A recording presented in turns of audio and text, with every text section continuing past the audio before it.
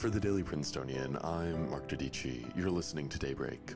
Yesterday, the world responded to what the U.S. is calling a Russian invasion of Ukraine. The U.S. women's national soccer team got a multi-million-dollar settlement, and a jury ruled that the men who killed Ahmaud Arbery 2 years ago were racially motivated.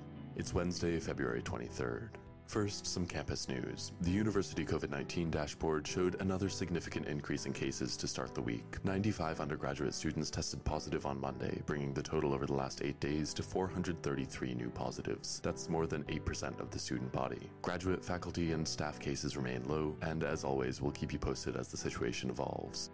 Check out a new Q&A with 2021 Nobel laureate in chemistry, David Macmillan. Keep an eye out for more coverage of science on Princeton's campus as we build up to our first special issue of the year coming out later this week.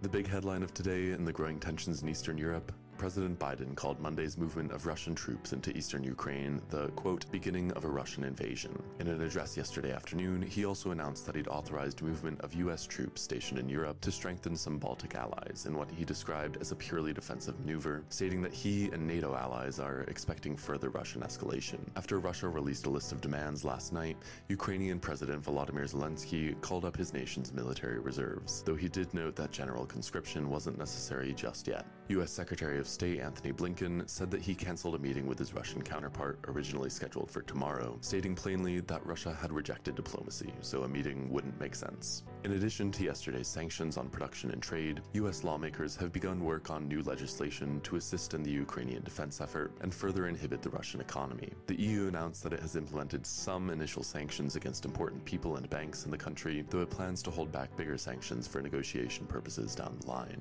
The U.S. women's national soccer team won a $24 million settlement announced yesterday after a 6-year legal battle against U.S. soccer leadership. The money is mostly back pay for the original plaintiffs on the women's team, as well as several $1 million towards starting a fund aimed at growing the game. The settlement also included a pledge for equal pay between men's and women's teams in their next contracts, which are themselves currently under negotiation. And yesterday, a jury concluded that Travis McMichael, Gregory McMichael, and William Bryan, the 3 white men who murdered Ahmaud Arbery in February 2020, were guilty on all charges of a racially motivated hate crime.